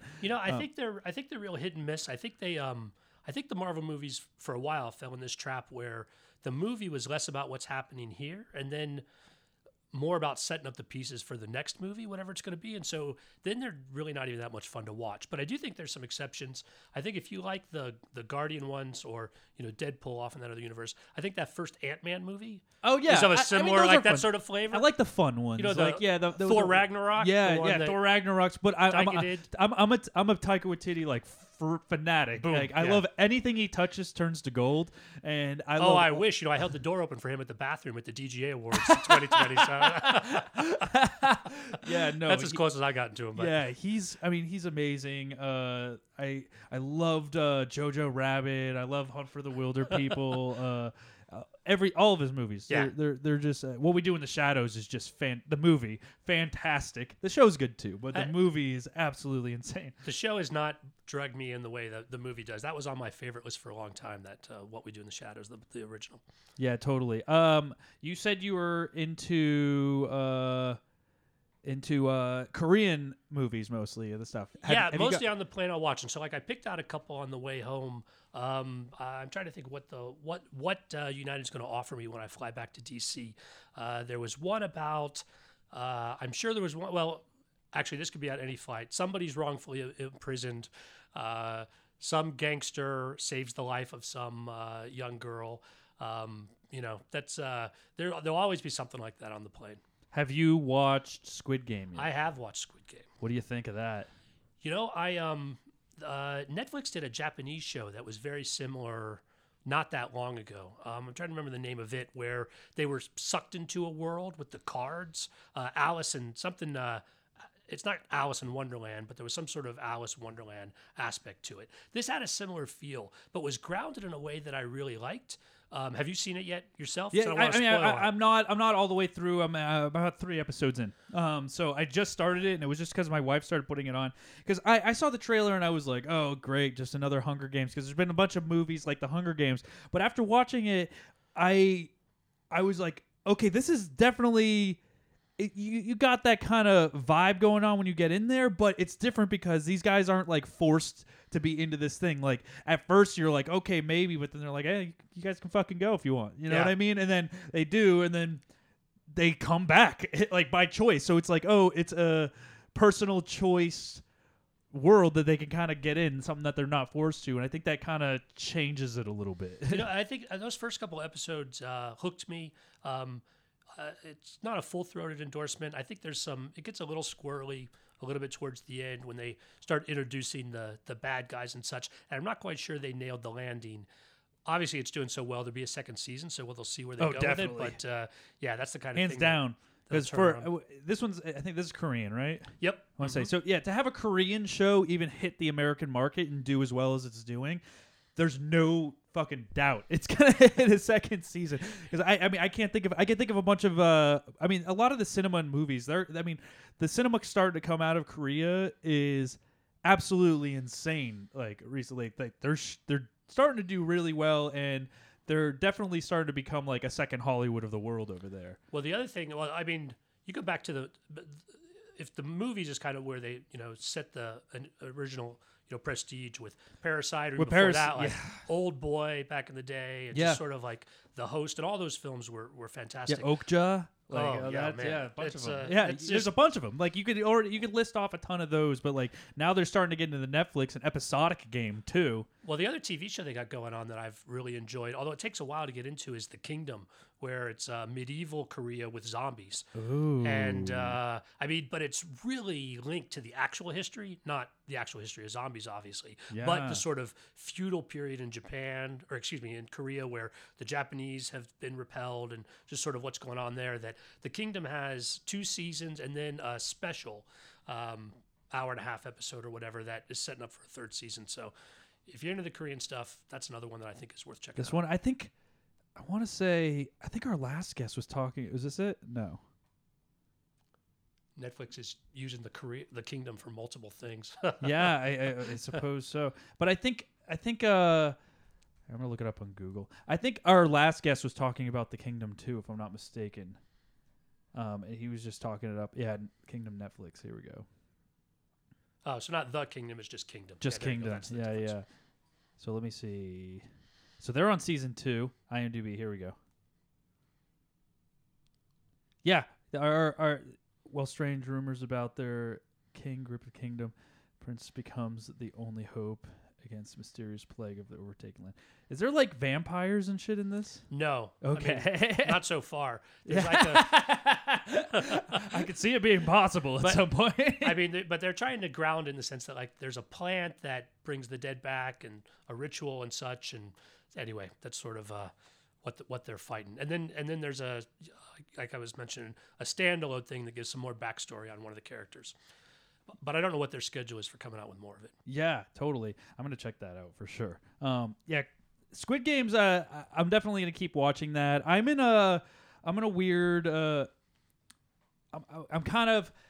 binging Sopranos right now because I've never seen the full Sopranos. So I'm like mid episode. I'm mid season 3 at the moment, but I think many Saints of Newark kind of like excelled that, but now that it's out, like I don't want to watch it, which is weird because I guess I could watch it and it does not going to make a difference since it's a prequel anyway. But I kind of still want to finish The Sopranos before I watch the movie. I think that makes good sense. I mean, I think a lot of times these prequels are trying to sort of set things up to lead into what you knew, and if you Right. don't know where they're going with it, maybe it stands on its own. But honestly, from what I've been hearing, maybe the new movie does not really stand on its own as Oh, much. yeah? As more better as a supplement to the Sopranos stuff. But the Sopranos, that was like I think the first DVDs I bought when they were coming out Yeah. in those boxes. That's, Well, I was saying that episodics were a thing before the Sopranos, but I think the Sopranos kind of set the tone for the new, like the way episodics should be done. You know what I mean? Like I think they definitely set a new pristine format for a lot of these shows, and that like led the way for shows like Weeds and Dexter and Lost, and like that's what now seems to be one of the only things that are on the biggest things that are on television. You know what I mean? It's just longevity running movies essentially. yeah, or like that's my impression. As always, you can't talk about that genre without talking about The Wire, which Totally, you yeah, know, totally. which I think was it came out after The Sopranos, also on HBO, right? I don't remember the exact years of that stuff, what came out when, but I think The Wire might have been the first thing that I ever used the Netflix binging, where I'd mail the DVDs back and forth as fast as I Yeah. could to try and keep up with that show. Dude, I totally remember when I was in college. I think I was one of the there was like different ranks of Netflix you can get. And I think I was on the 3 DVD a week list. That's a good one to be on. Yeah, it was. that sort of binging. Yeah, Yeah. yeah. So I got the 3 DVDs a week and would send it in, and I was punctual about that shit. Like I was always in on time, and I got because I mean I'd bust those out the first day they'd come, and they'd be back, and I'd get my new set. My list was because you had it's still online. You still had your list of your request stuff, and mine was a mile long. I still pay a little bit of extra money, so I have 2 discs at home because sometimes stuff comes out that I just missed but Netflix will get it for me. So, but honestly, they'll sit there for a long time because there's just so much to stream now. Okay, I want to talk about one more movie I did work on, and I didn't even realize I worked on it till I saw the movie, and that's *Malignant*. I guess that's a big one. I want to hear your take on this because I haven't watched it yet, and now tell me more. Oh, I didn't like it. I didn't like it at all. I watched it with my wife. I didn't realize I worked on it. I day played on it. Let me reiterate. Say I worked probably about a week on this movie. And I didn't realize that it was the same movie because when I worked on it, it had a code name and it was called Silver Cup, which is a name of I guess one of the buildings outside of when they were going through. Because I think we were watching it and then they're like, "Oh, it's outside of the Silver Cup building or whatever." And I was like, that sounds familiar, interesting. And then they go they chase the demon person into a room underground, which so happens has carts from the 1800s or something like that. It doesn't make sense, but they go in and start a battle, and I was there for that. I was like, oh fuck, I worked on this movie. Okay. But I don't want to give too much away with it. It's bizarre, man. Really? It's most James Wan movies, they're creepy in a way that are, I don't know, a little bit believable. Not, I should say horror movies because obviously Jason Momoa being a fish and all that stuff is not fall into that category. But his they're all good horror, mostly ghost movies. But he does all the Annabelles, I think, and a lot of the Conjurings, a lot of that stuff, and a lot of that stuff had good base. I think that's what kind of blew him up into stardom, was doing a lot of those stuff. And I remember this being advertised as sort of his return to horror. I think sort of going back to his the movies that he did well at one time. Yeah, you know, in a horror where most really good scary movies, it's a lot about the mystery and a lot about what you come up with in your mind is more scarier than what they would actually show on screen. Well, he does not do the mind thing in this. He shows a lot of the bad guy or the creepy thing, and it does not come across it comes across fucking bizarre and weird and doesn't make sense. And they shoot every bit of it. So it's taking some of what he's learned on these other larger films, and then bringing it back to this horror movie. Yeah, exactly. Because I mean, you have horror movies. Let's say you have you have The Conjuring. You have Annabelle, this creepy fucking doll, which kind of is always still. It doesn't move much or anything, but it's always there, and it's fucking creepy. But then you have slasher films where you do see it, but it's not scary in the same retrospect as the other ones. You have the jump scares and stuff like that, but slasher films, it's more about the slashing, obviously, and the gore and cutting people up, where it's not, those aren't as scary. They're more fun, I would say. This one kind of more, you're starting to fall more into the slasher area. There's really I can't even remember one jump scare in this that really got me going or anything like that. It's just, it's bizarre. It has a 6.3 on IMDb, so all right, that'll give you something about it. It's Mike, you can gather up some of your crew, and this is something we could talk about on my show because we can spoil the shit out of it on my side. Totally. We announce up front, people need to watch it first, but yeah, come on and talk about that behind the scenes stuff. Yeah, what you saw there. I'll spoil it in a couple of episodes, but I know it just came out into theaters, so I'll give you a chance to see it and of what the demon actually is, because it is kind of a reveal. They reveal it really early, so I don't think it's a little bit that crazy, but all right, you want to play some games? Yeah, let's do some stuff. Okay, so let's see. Okay, we got time. Since you are on, I've never actually done this. So a lot of times we do a top 10 list, and this one's a little bit longer. So we'll go through the top 20, but we'll kind of brush through the 20, and then when we get to 10, we can conversate a little bit more about it. So a lot of times we do our guest's favorite director or the guest's favorite actor. But since you were an AD and I've never done this, I thought it'd be interesting to do top 10 directed films. All right. Just to see what the internet comes up with. And I'm going to guess it's going to fall somewhere along the lines of like best rated movies too, because since it kind of falls a little bit in line with that, but I guess you have to think of acting as a way that's kind of with an emphasis on acting. So it's got to be like some of the best films with an emphasis on acting. So what do you think would be here? I'll open up to where we are right now, so you can see what numbers are right here. So like we're looking at E.T. as 23, Pulp Fiction as 22, On the Waterfront as 21, and Blade Runner as 20. With that seeing kind of the direction that this is from thegreatestfilms.com. So that's the list. So if you want to complain or bitch about it or anything, you can go and blame them. Who do you think, what movie do you think will land at number one? What's your best guess? The movie itself that'll land at number one. It's an interesting approach not to be looking at it as individual films rather than like a director's body of work. Right. Like if you're trying to choose the top 10 That's what I'm trying to it'd be the think. whole thing. But if it's like the actual film and how it's directed, Yeah.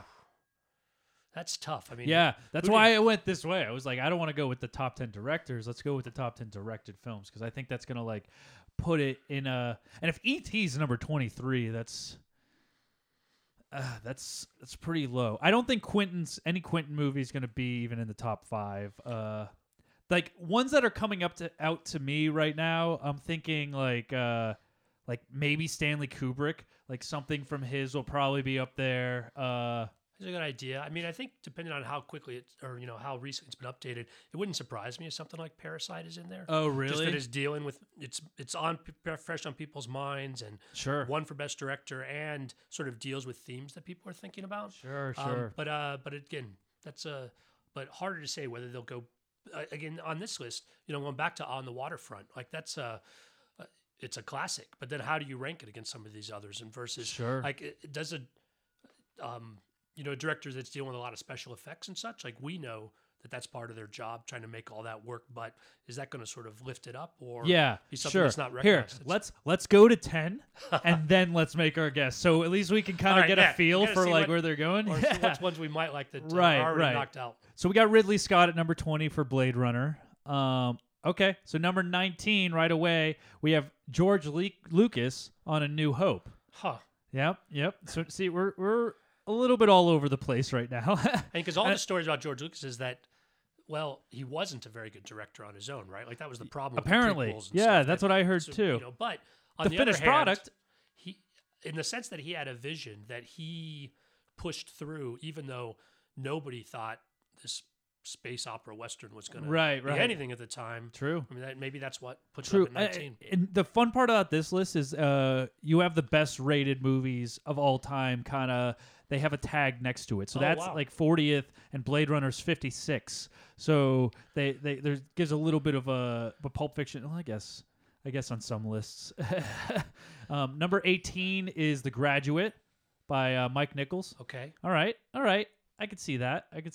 You Okay. know, I want to do one quick throwback to Blade Runner number 20. Yeah. You almost have to ignore everything that Ridley Scott says about the movie after the movie. Yeah, to keep yeah. him as director, because he keeps saying like, no, he was a replicant or he wasn't a replicant. Yeah, and yeah, This is totally. my kind of sort of thing. It's like the movie is ambiguous and directed very ambiguously. Yeah, take to its credit. commentary out of the thing. It's like, you know, This one has surprised me because my guess was going to be close to Shawshank Redemption, which is number 17 now. But I guess Frank Darabont. I don't know anything else that he's done, and it's not a recognizable name to So me. I worked with Frank Darabont. Okay. He directed The Majestic, the thing I did with Jim Carrey. Okay. And so, probably most recently, he's best known. He was the original showrunner for The Walking Dead. Oh, And shit. in fact, got in a big legal argument with them about residuals and such, about how they were calculating on the show. So, Totally. and Frank's a good director. Yeah, no, that was and Shawshank Redemption is really good. Here's our first Stanley Kubrick one. Doctor Strangelove. This is my favorite Stanley Kubrick movie of all time, for sure.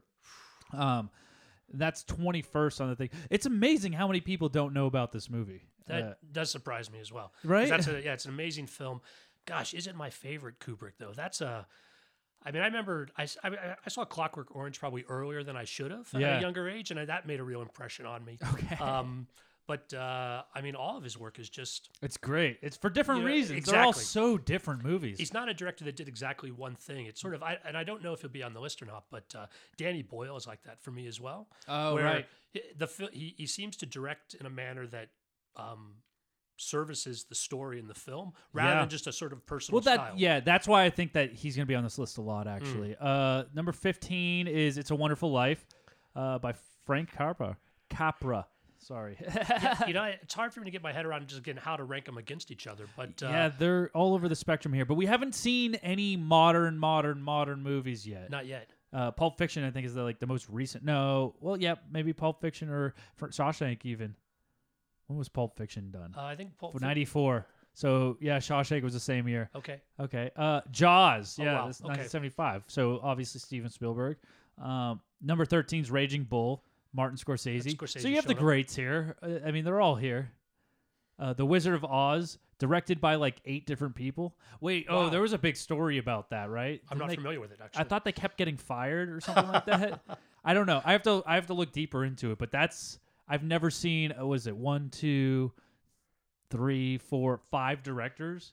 How on earth can you direct a movie with 5 directors? I mean, there's got to be either the cinematographer's got to hold it together, or just there needs to be some other right, sort of stable entity, central force that's Sure. like keeping it together. Yeah, because man, that's a lot of butting heads. I don't know. That shouldn't be on here. If there's yeah, get the fuck out of here. Okay, Chinatown. Yeah, there we go. Roman Polanski, of course. Chinatown's amazing. Okay, I'm just gonna say 10 real quick. We'll say Goodfellas, Martin Scorsese. That's a great for sure. Okay. With this all being said, I think 2001 is gonna be up there. I think it's gonna be number 1. 2001 might be at the top. I think Godfather will be in there somewhere. Yeah. As far as Yeah. Have we seen any Francis Ford Coppola movies not yet. Not yet. I wonder if Apocalypse Now will get in there then. There's sort of that kind of the stories there and about totally. the movie that comes out of that chaos if they're crediting the director for that. Totally. I don't think we'll see it, but when we're talking about great direction, I really like the way Wes Anderson directs his films, right? Like that's sort of being an AD, the sort of perspective of how you bring all those tiny little elements together to make all those various scenes Yeah. that he does. But again, I'm not sure, based on what I'm seeing so far, I probably would have recognized him lower Martin's- on this list than higher up. Martin Scorsese is very consistent. As he's gotten older through the years, like he still pumps out excellent movies, which I feel like, I mean, you've obviously seen a decline in Spielberg. You've seen a decline in almost everybody that kind of gets older, where they kind of fallen off and moved into lesser known. But Martin Scorsese still pumps out extremely good, watchable movies to this day. Right. And I agree. yeah, I don't know that any of the later stuff is going to be in the top 10 here. no, Wolf of Wall Street probably ain't gonna be here. The Irishman for sure ain't gonna be. I wasn't crazy about that one, I but was not either. no. That's getting to the point where someone needs to tell the emperor Yeah, what yeah, kind of yeah. clothes he has on. Not that he's naked. Yeah, but there's totally. maybe we trim that a little bit. Totally. I mean, yeah, do the movies with Leo, and then the other guys are getting a little bit too old for these roles. Gone with the Wind is number 9. Another bigger, but the older movies probably just had a bunch of people. Like they probably just needed more people to run the ship. Victor Fleming, George Cukru, and Sam Wood were the directors of that. Another one I'd have to watch with that in mind to see like what it is about the directing that's amazing. Yeah, for real. Okay, Schindler's List, number 8. All right. I could see that. Spielberg again. Number 7. There you go. There's the first Francis Ford Coppola movie. And number 7 is Apocalypse Now. I think that we're seeing a big emphasis on the management of serious themes. For sure. And giving the director credit for that as well. For sure. Yeah, I mean, I guess with the most directed movies, probably like as far as best directed ones, you have to have ones with like some serious emphasis and serious emotion that goes into it, Like obviously like Jurassic Park, it screams and shit, but it's not really like not gonna have like deep like emotional crying scenes. Okay, Godfather Part 2 is number 6. I liked Godfather 2 better than I liked Godfather 1. Lots of people do, and so it might be that Godfather 1 was lower on the list. Maybe. But I think it's also still possible to come up in the top 5 on that. Yeah. Do you think Godfather 1 is going to be number 1? Yeah, I guess Yeah. where it is. Although again, 2001 is such a tour de force. It's I'm 100% like without a doubt it's going to be at least in the top 5. So Casablanca Ooh. at number 5. that is one of my favorite classic films. Michael I guess Curtis. I It know holds up, man. It's still like as like an older ones. Like a lot of them, if you go back and watch any like 1940s, you watch any movie from the 1940s, it's a little bit boring. I mean, Wizard of Oz, obviously, for the nostalgia behind it, but like Casablanca, you can watch that movie front to back, and it still holds up, and it's still easy to watch, like without any effort. I agree, and I feel the same in that, John. I feel the same way about Maltese Falcon as well. Sort of interesting. I never seen it. I mean, a lot of it is a lot of the great dialogue is drawn from the book. So there's like a what's first in a situation like that. But another one, if you enjoy Casablanca, I think it's worth checking that out as well. Yeah, get one more refill here. Yeah, totally. Casablanca is probably one of my favorite classic films by far, actually. Here you are. Thank you, sir. All right, now we're in the top 4. Let's see what we got. There's my 2001. Number 4 is 2001 Space Odyssey. All right, these top 3 have got to be bangers, man. All right, so who do we think might be out there? The Godfather might be out there. I have a feeling The Godfather's there. Man, what else could it be? We're really not doing modern stuff from what I can see. So No, nothing off not of at all. the. Man, what else could it be? The Godfather's the only one I'm really like jumping at. I'm trying to think if like Spielberg has anything else that's like a lot more serious. I don't think so. I'm trying to think of my favorite stuff of other people. But there's a lot of talk about what a great director Clint Eastwood is. Raging Bull has that been on? Not been on. Not on the ones we've looked at. Raging Bull could be in there. Raging Bull That's could be true. in there for sure. If there's a Clint Eastwood, it's got to be Unforgiven, but I don't think it's as good as some of the stuff we've already seen. I don't think so. I don't think any Clint Eastwood directed one will be on here. Okay, let's see what number 3 is. Lawrence of Arabia. Okay. All right, that We makes weren't- sense. We didn't think enough about the classics, but yeah. I think I saw that. What's the Hollywood theater where Jimmy Kimmel does, the one that's right across the street from The Chinese theater? across from the Chinese? There was one there. The Egyptian. That might have been. I think that's where I saw Lawrence of Arabia for the first time. Oh, really? Yeah, when that's they a were- good one to see it. Yeah, it was awesome to see it there. Yeah, totally. Yeah, that one makes sense. Let's see what number 2 is. Citizen Kane, of course. Where were we? Sorry, that's Yeah. we left Orson Welles off it altogether. We had blinders on. Yeah. I mean, that might have been a guess for number 1. Now I'm not quite sure. Yeah, they're gonna totally. I mean, that went down as like they've already made like 2 movies about the making of Citizen Kane already. That's already like up for awards and shit. So, number 1 has to be Godfather. Then has to. Yep, There it was- is. it was there. Francis, it was there. I It's got The all nervous at the end. Godfather. I mean, I'm not trying to get hired in film history by any means, but Yeah, I totally. don't think either one of us burned our resumes on that for this. We have time for one more game, and I think we're gonna do we haven't done this on the show yet, but I've been setting it up and trying to get it. We just haven't gotten around to it, so I'm gonna make it a priority this time, and then we'll wrap the show up. And I think we're just gonna do some movie trivia. I mean, your movie repertoire. Just even going through this, I could tell you got some there. You've seen some stuff. We will. I like to see. I like to see stuff. I guess when Okay. it comes down to it, and being willing to watch stuff that I don't like as much as stuff that is going to be a classic. Sort of opens it up. Totally, That's totally. it. Now, but when it comes to the trivia, all right, I'm a little nervous, but I'll take my best crack at it. I think we'll be fine. So, how much? This one's from. I pulled this from BuzzFeed. Actually. Okay. How much random and basic knowledge do you know about popular movies? And I'm not just going to throw you in the wind here. This is going to be multiple choice. Oh, good. So Okay. I've brushed through this real quick to make sure it's something that we could do and actually point up and make it okay. So And this- Mike, I do think you it's know good. the answers, or are we doing it together? We're trying to figure out. We're both guessing. Do you want to do it together? It's up to you. I'm happy to be in the hot seat, but if you don't know the answers and you want to take a crack at the guesses as well, I'll We'll tell do you that. what. I'll tell you what. I can give a guess. I'll give a guess too after you give your guess. All right. We can do that. So the first one is in Back to the Future. So, in Back to the Future, what year does Marty McFly travel back in time to? And we have multiple choice in this one, so it's either 1945, 1950, 1955, or 1960.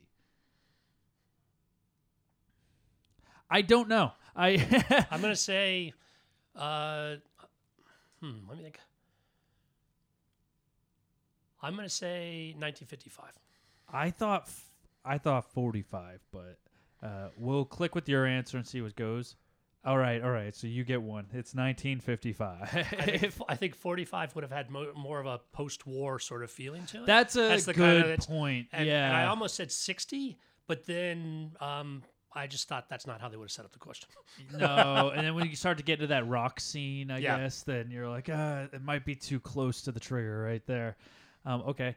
In Clueless, Cher was wearing a dress by which designer when she was held up? Oh, man, this one I'm screwed on. Oh, Armani? Elie? Is that how you say it? I don't know. Sure. Versace? Or Comme des Garçons? I'm going to guess Armani just because I know that one. And I don't think Versace was as big then, but it could be. I'm going to think that Versace is a funnier joke. I think Armani, I affiliate more with the suits. And so I think that I don't remember, but I'm going to say Versace because I think it would have been better for the line. Okay. Oh, Nope, it was were both wrong on Elie. Oh, well. He gets a point on that one. All right. In Coming to America, Prince Akeem and Simi take jobs working at a knockoff of which company? Walmart, McDonald's, Chuck E. Cheese, Blockbuster Video. I think it's McDonald's. I'm about 100% sure it's McDonald's, actually, so I'm going to also lock that one in, too. And, yes, we both get the point on that one. And I know that because when did you watch Coming to America 2? I did not. No, when Coming to America 2 came out, I hadn't seen the first Coming to America. So I was like, I went back and I watched the first Coming to America. And it was like very, very, like, okay, super knockoff right there. Oh, Home Alone question. I got this in the bag. Where did Kevin's family travel to in Home Alone? The first Home Alone. Is it Paris, New York, London, or Los Angeles? What do you got?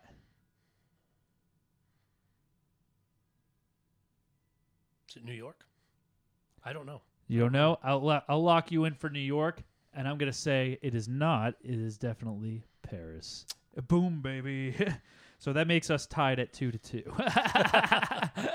How many of these are there again? How many questions? I think there's 20 of them. All right, so, okay. Or 19. I think there's 19 if I'm not mistaken. Yeah. Number 5. What is the name of the villainous teddy bear in Toy Story 3? Hugs-a-Lot, Patty, Lotso, or Fitzo? Did you see Toy Story 3? I did, and I actually think it's like one of the best Toy Stories. It's great. Yeah, it's great. Like, so now I'm trying to remember the dialogue. I'm gonna say Hugs a Lot. I think it's Lotso. We'll go with your Hugs a Lot. Let's see. You got it. Yep. I haven't seen it since it came out, but I honestly, if I didn't see Lotso here, I would have gone Hugs a Lot too. Okay, I'm fucked for this one. In Batman Returns, Selena Kyle became Catwoman after what happened to her?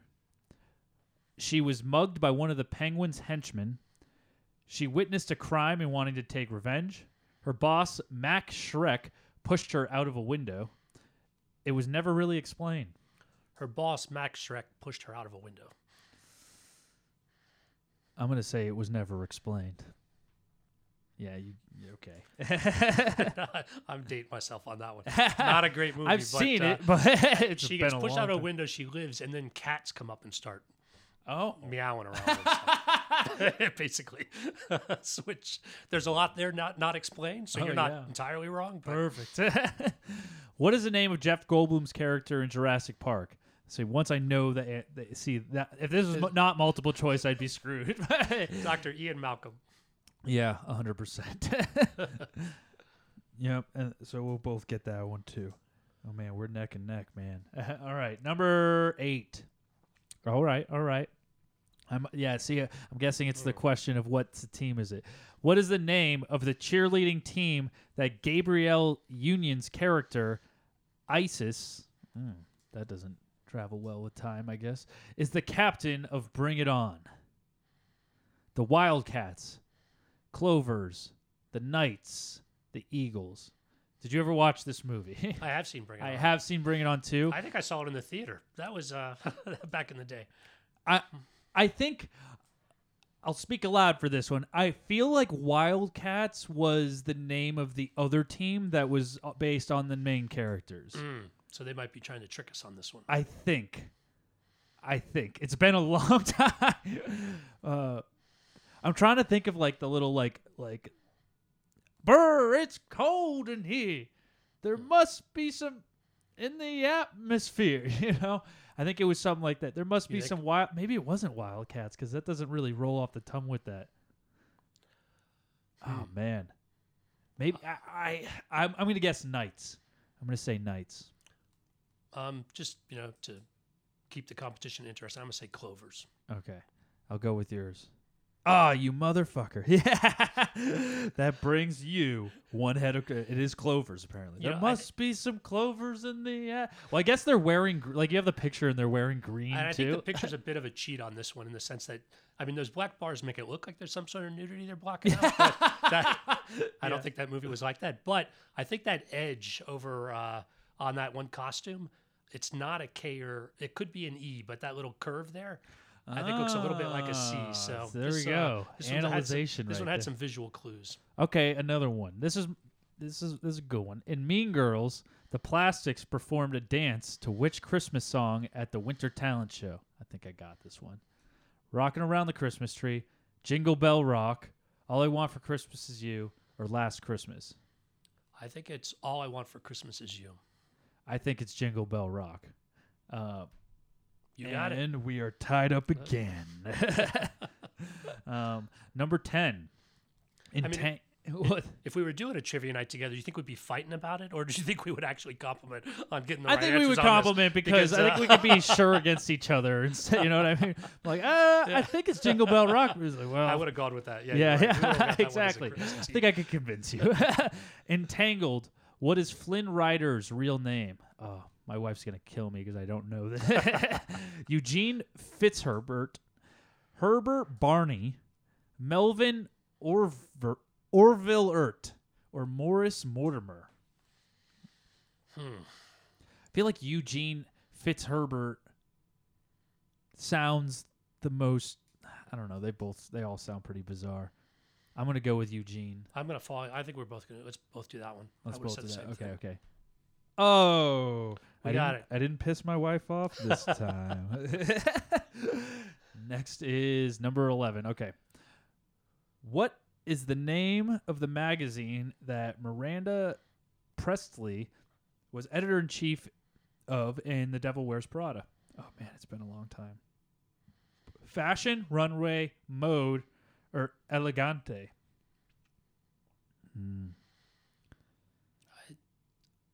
I think it was Mode. I'm going to go Runway. Okay. Oh, boy. You got it. Yes. Hold ahead. Yeah. Just for the fact is, I know it was all like what they had fashion shows in that movie, right? It's been a long time. I haven't seen a lot of these movies in a long time. Okay, this one's a little bit more recent. In Black Panther, T'Challa, Okoye, and Nakia travel to which country in search of vibranium being sold on the black market? Japan, Brazil, South Korea, or England? South Korea. I will go with Brazil. Yeah, you definitely watch more Marvel movies, don't you? I thought Black Panther was good as well, though. Yeah, I think are worth seeing. I saw it when it first came out. I guess I didn't pay as close to attention. Okay, I know Forrest Gump, though. I know Forrest Gump. Here we go. Number 13. Do you not know Forrest Gump? I love that movie. In Forrest Gump, which Oscar-winning actor played Forrest's mom? Okay, I don't... Jesus. Sally Field, Jane Fonda, Meryl Streep, and Diane Keaton. I know it wasn't Meryl Streep. I will say I don't think it was Jane Fonda either. I will say Diane Keaton. Okay. I'm going to go Sally Field. Okay. Okay. I see you. So we're at 14, so only a few left. In Girls Trip, I'm screwed. Ryan invites her friends to take a trip to attend what festival?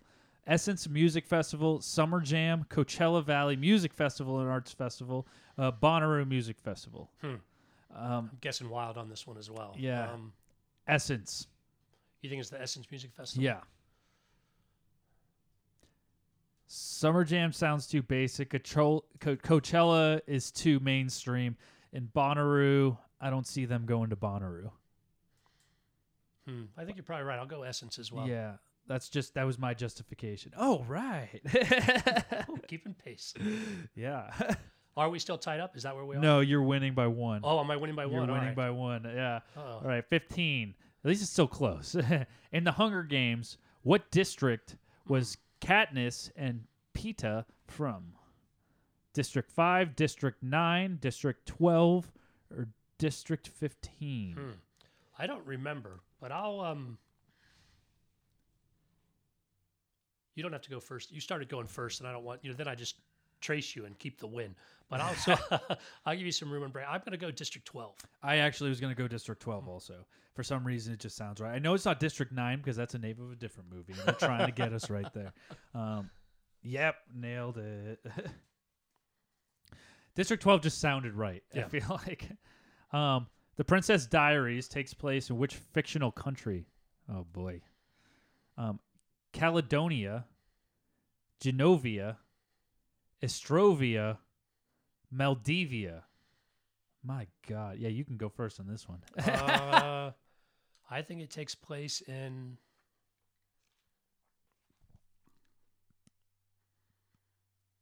I'll say Moldavia.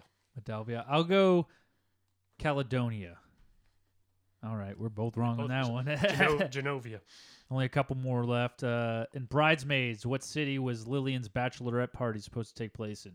New York, Cabo San Lucas, New Orleans, or Las Vegas? I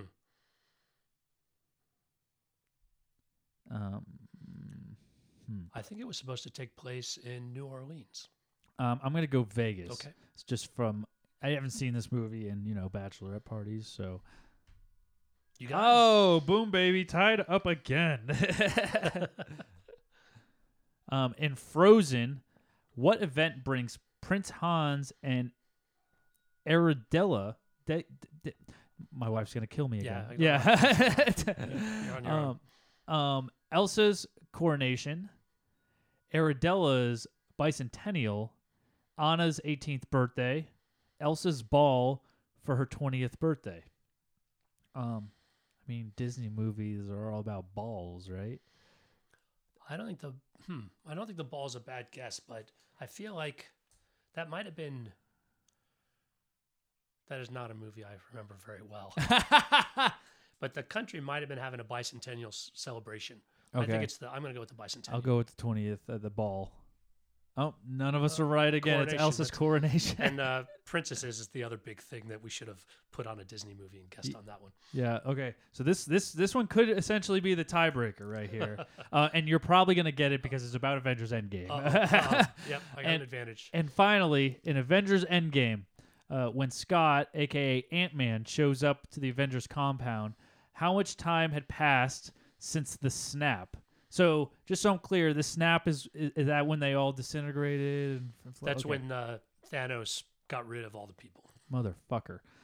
Since you probably know this, I'll guess first. I'm going to say 5 years. I think that's right. Yeah? Oh! Well, we ended in a tie, and that's totally cool.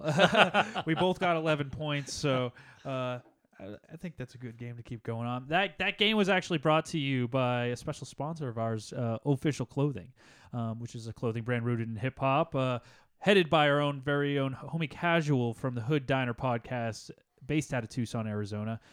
You should go over to their website, check out their awesome clothing line. They take really good takes on some of your favorite clothing brand, except you don't have to pay $50 to get some of it. They have awesome hats, sick bracelets, really good t-shirts. Go over to ohfishl.com. Use promo code Hollywood during checkout. You get 25% off your first purchase. We're part of an Inner Circle Podcast Network. It's a great little circle of just really good, cool dudes. All of our shows are different, but we all like to shoot the shit. We all like to have a good time on the show. So if you like this show, you'll like any of our network shows. You can check out the Plunge podcast based out of New Hampshire with my little brother Riley. Good stuff over there. You can check out Simmons and More podcast out of New Jersey, Asbury Park, New Jersey. Those two dudes are awesome, good, funny. Check out Hood Diner podcast out of Tucson, Arizona. Check out Untrained Eye down in Tampa, Florida. I was just on a couple episodes ago on the last one. They had me on to do some trivia, and I kind of destroyed, if I do say so myself. So you should go out and check out that episode. Check out all their episodes. It's going to be great. And we have Shit Happens When You Party Naked. No longer available on most streaming networks, but you can find them on Patreon. You just have to go over and pay a small sum, but you'll be able to get some good-ass content over there. All of those are available on InnerCirclePN.com. We also have some exclusive shows over there. We have the Fuller Circle just with all of us. We might be bringing Winner Circle back once my wife can get together and put together a slideshow for the trivias and come back and start doing it. So, go over to Inner Circle PN, check out all that stuff. Where can our people find you and your podcast and everything? Hey, thanks, Mike. So the podcast is Below the Line. As mentioned earlier, there's a couple of Below the Lines, but you're looking for a logo that looks like the Iwo Jima Memorial. Belowtheline.biz, that's B-I-Z, is our website.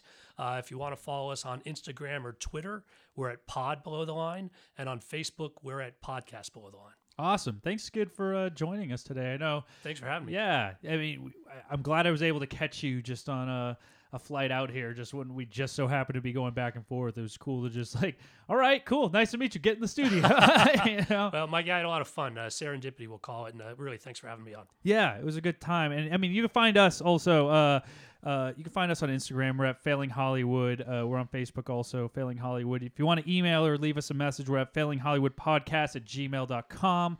But you can also call 818-928-5379. Leave a message, ask us a question. If you have any questions about the industry, if you want advice, leave us a message. We'll air it on the show, we'll answer it, and we'll have some fun.